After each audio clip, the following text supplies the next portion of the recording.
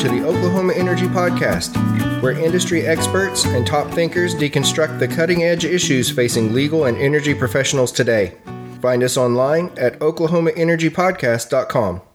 Welcome back to the Oklahoma Energy Podcast, everybody. Today we had a really great guest. We had Dan Steffens on, and he was talking about natural gas, and so we're switching gears from water to hit natural gas, and especially this winter, natural gas is going to be a very crucial source of energy with how cold this winter is going to be. And Dan Steffens, he really got into the economics behind it, and it really was interesting. And I know Daniel Tavera has a joke that he would like to share with us about natural gas. You want to talk about that? Yeah, so are you talking about the gas that I get at the gas station that I put in my car? No.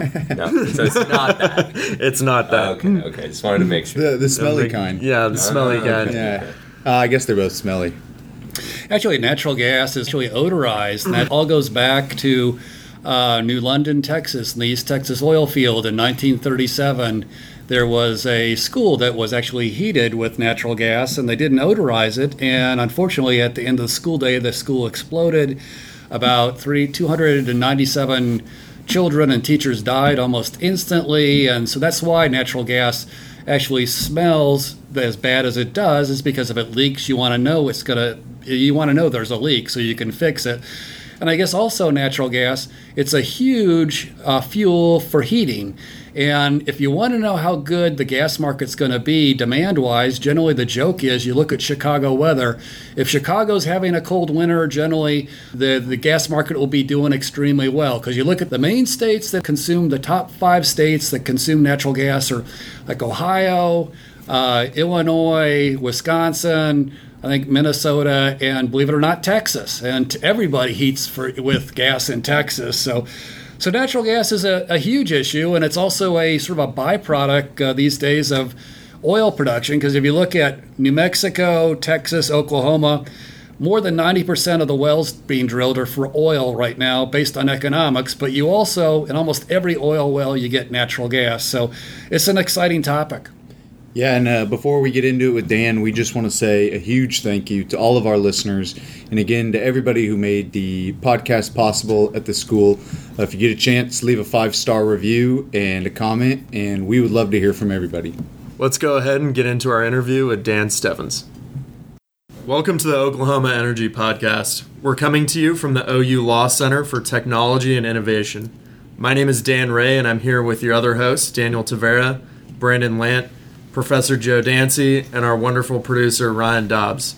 Today, our guest is Dan Steffens. He's the CEO of the Energy Prospectus Group out of Houston, which has more than 500 SEC-accredited investors. Dan analyzes the energy sector and hosts luncheons on energy topics. And thanks for joining us, Dan. Yeah, great to be here. So we hear that you're bullish about natural gas. Can you tell us about that? About 3 or 4 months ago, I projected that we would see $4 gas before Christmas. Wow.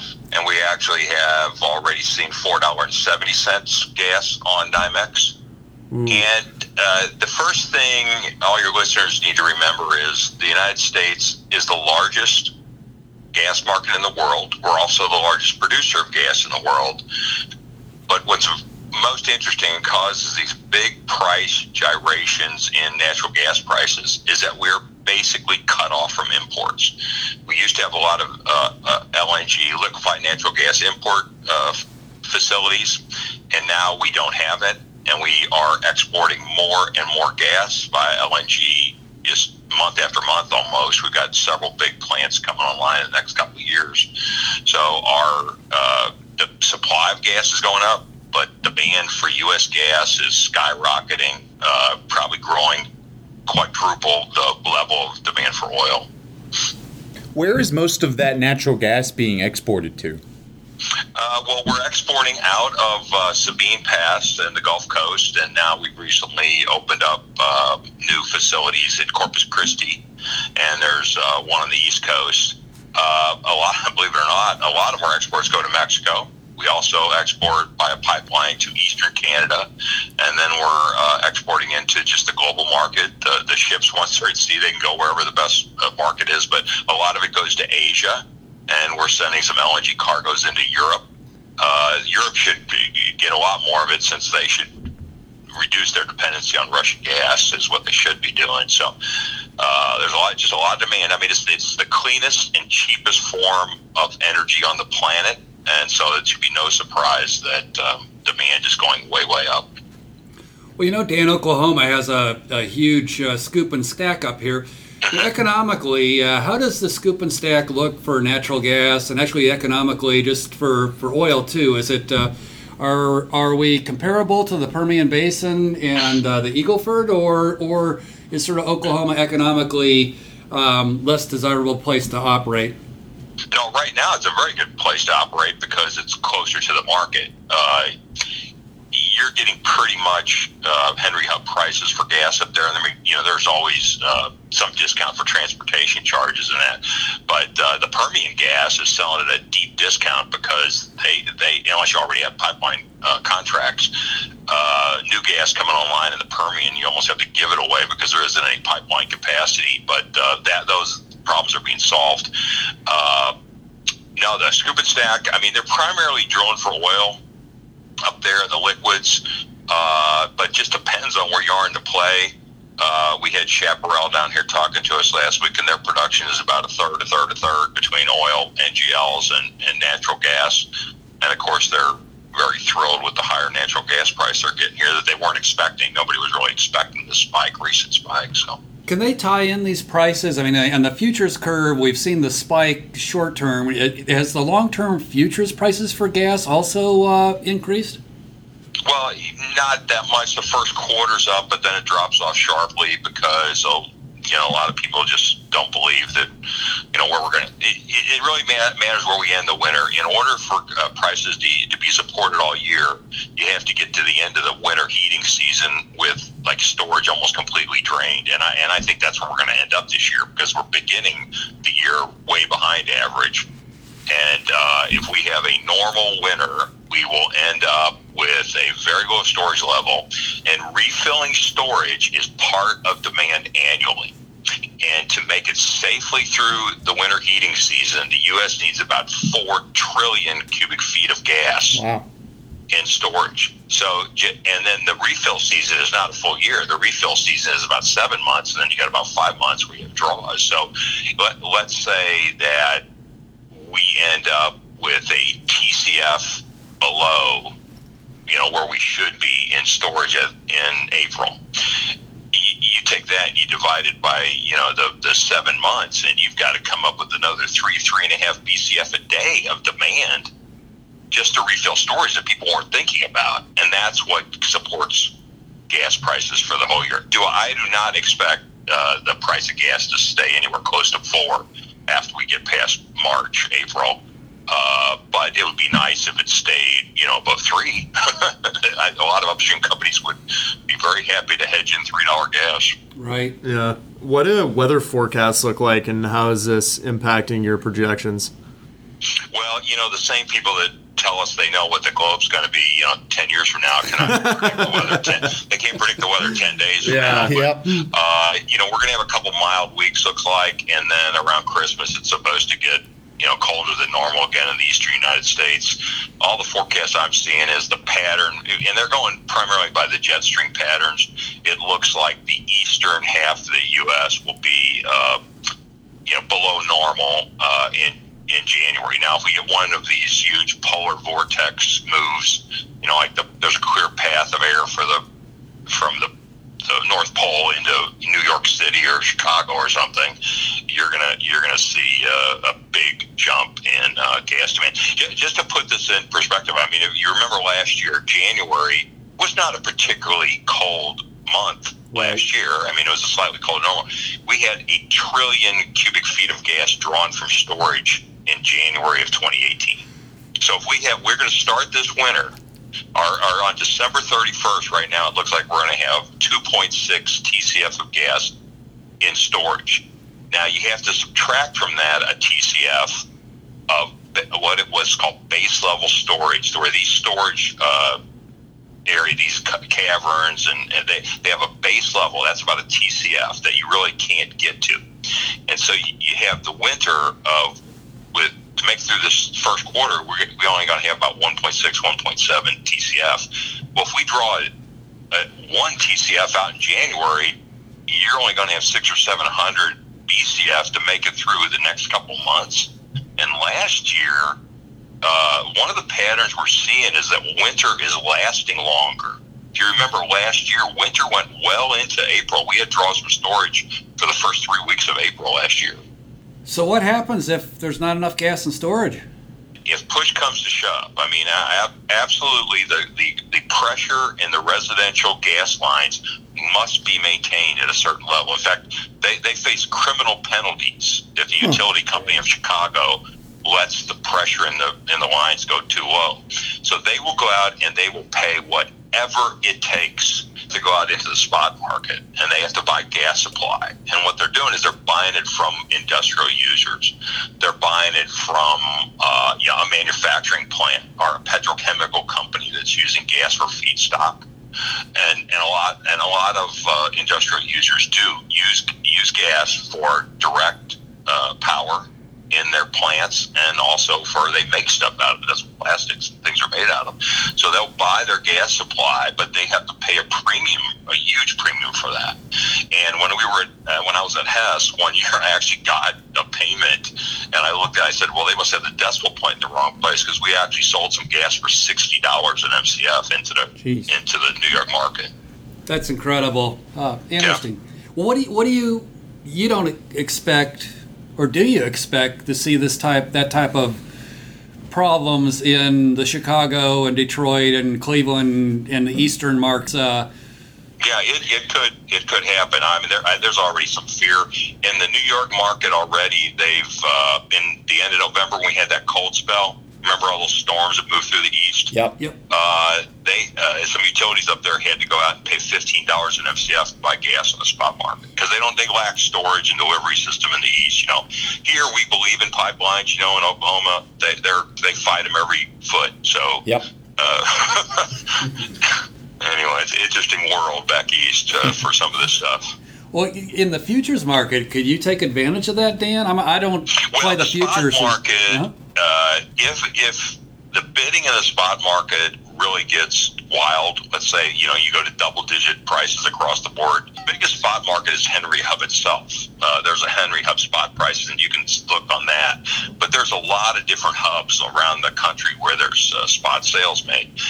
Very little gas. I mean, overall, most gas is tied to futures contracts. It's also tied to contractual deals. So there's very little gas that's sold at spot prices.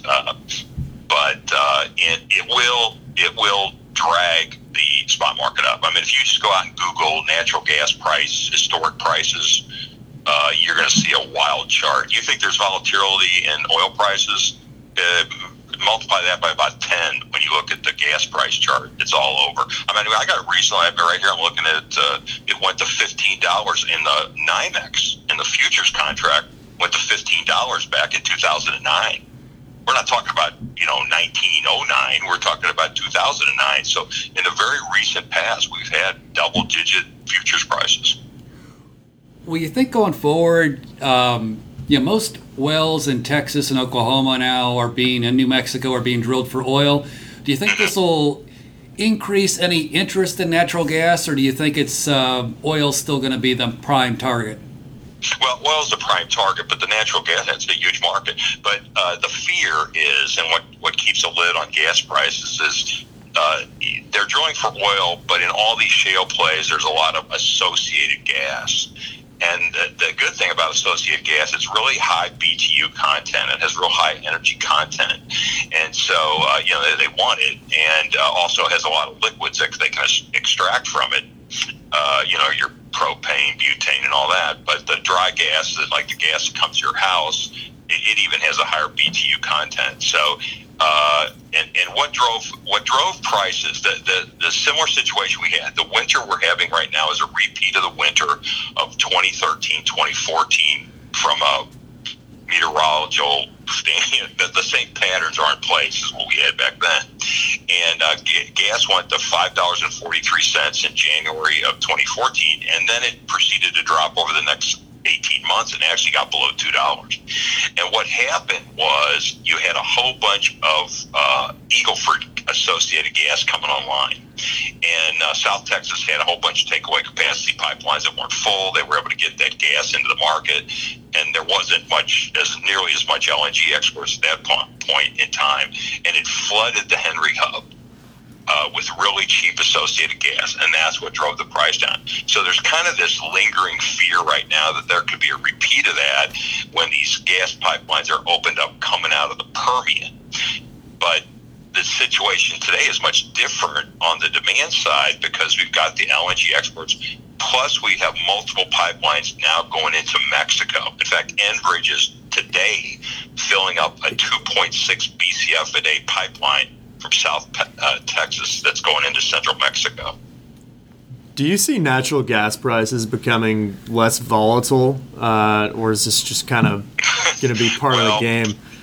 The more they probably will remain volatile, and the reason why is because we don't have much import capacity. Yeah. But we also have massive supply. There's no doubt about that. But the guys that own this acreage in the Marcellus Utica, they're not going to go out and drill gas wells to lose money. Yeah. So there has to be a fair price. And in my opinion, the fair price is north of $3. Mm-hmm. I mean, they don't need to be taking all that risk to just barely break even. They're not going to do it.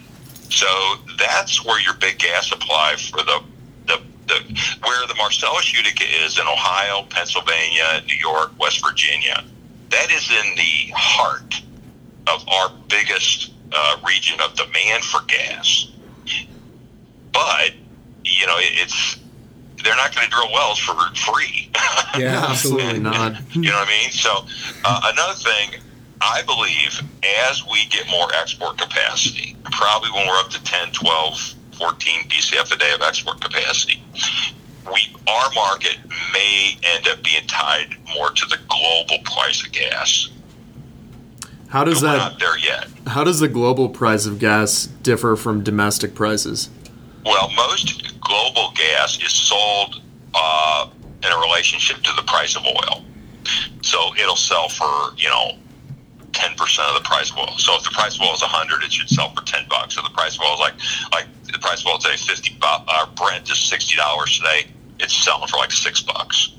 That's a very general statement. I mean, it's all done on contracts, so you never can tell. But most global gas, like into the Asian market, European market, is based on oil prices. Well, thanks for joining us, Dan. Yeah.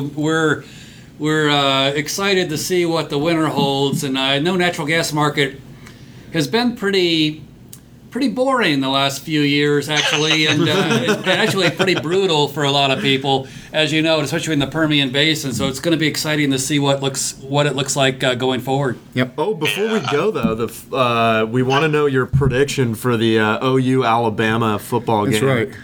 I'm afraid OU's defense is not going to be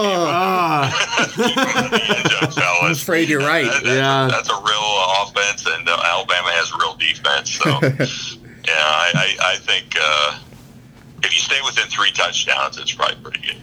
All right. You went to the University of Tulsa, so we understand that you don't have any loyalty here. We get it. Anyway, well, thanks so much. You got a damn good quarterback, though, so he maybe can make it exciting. All right. Well, thanks again, Dan. We appreciate your time. Yeah, thank you very much. Thank you. Thanks a lot.